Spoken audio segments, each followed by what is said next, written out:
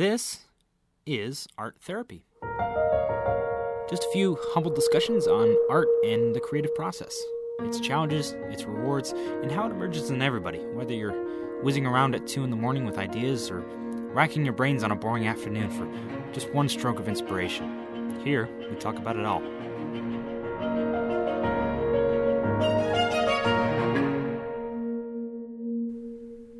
Hello, this is Ted Katina, and you're listening to the second episode of the Art Therapy Podcast. Now that I got the intro episode out of the way, I can get into the real stuff I want to talk about. I just need to figure out where to start. Where to start? Where should you start? Where should you start creating? That's an important question because, well, as the old saying goes, location, location, location. It's kind of a stupid phrase, but it's deceptively simple.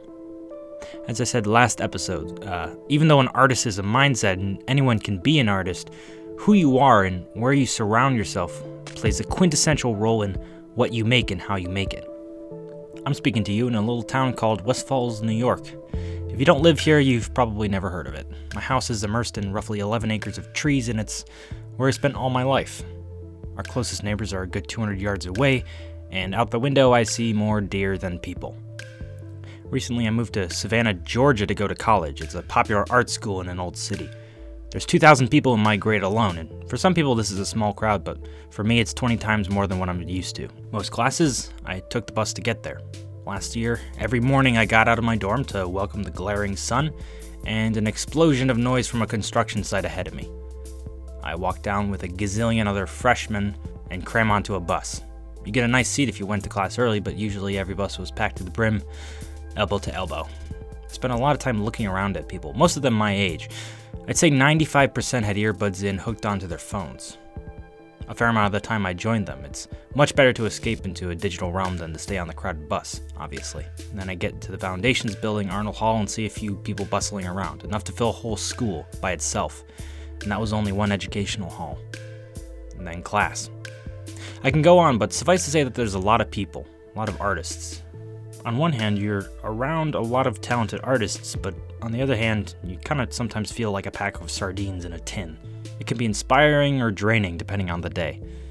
It really varies from person to person. You can love the city or thrive in the woods. There's no bad environment per se. So, the second thing to consider with location is, where do you go? Sure, say you're in a quiet seaside town in Maine, a really awesome spot that my brother potentially wants to live.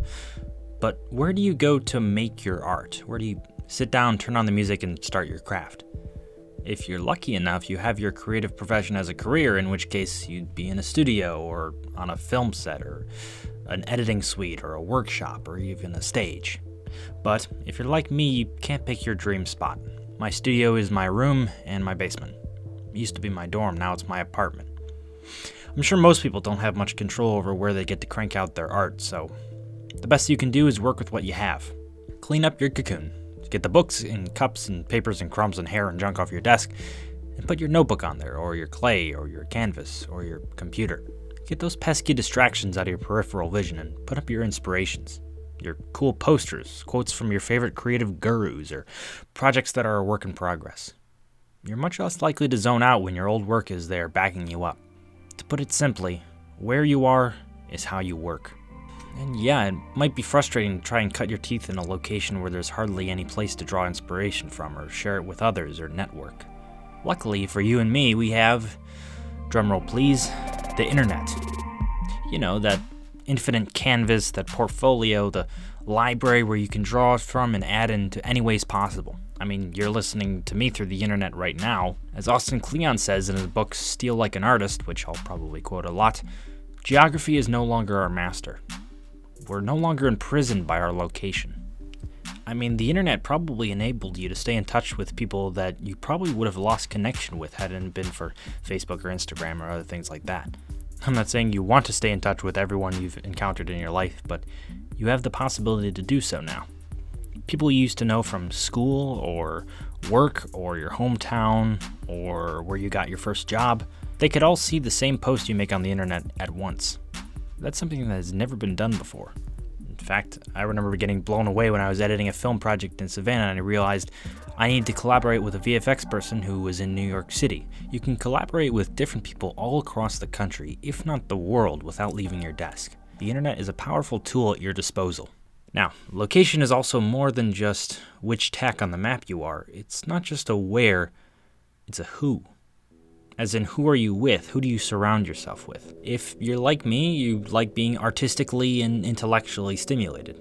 You love leaving conversations buzzing around with ideas and reflections, rather than feeling relieved to get out of there and do something interesting. You want to be in a place where you can pitch an idea or a concept to a friend group and they can rant about it for an hour, jumping off each other's thoughts, building off concepts, disagreeing on certain points, comparing opinions. Sometimes I pitch to another group that I know and they either don't care or they mumble a brief reply. They get bored easily. We can really think about things to do while we sit around apart from watching movies or talking about school or gossiping about people we don't like. They complain. Which one do you think is a more creative environment? The people you're with are the ideas you immerse yourself in.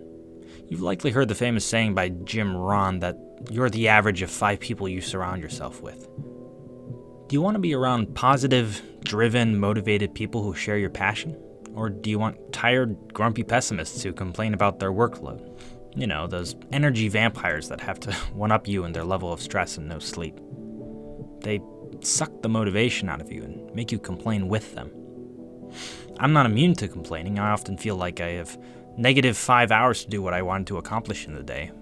But I would rather have a friend say, "Don't worry, you got this," than... Really? That's all you have to do? Lucky. I have 10 pages to write and got 3 hours of sleep, and there's no way that I can do it in a certain amount. Think about it this way. When you're creatively drowning, you want someone with a life raft, not another drowning victim who will pull you under to get to the top. So there you go. With all that in mind, may I suggest you take a long look at where you are while you create. Immediate vicinity, where in town, where in the state or country, which biome. Is it where you grew up?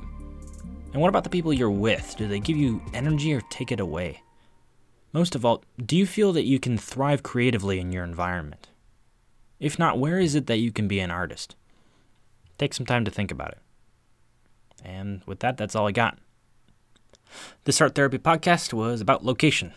To recommend further reading and cite my sources, I'll recommend Steal Like an Artist by Austin Kleon and Robin Sharma's blog, 21 Tips to Become the Most Productive Person You Know. The list gave a lot of insight on just general productivity. It motivated me to do this podcast on location. The Creative Commons music is by Jahazar. And I'll see you guys in the next one.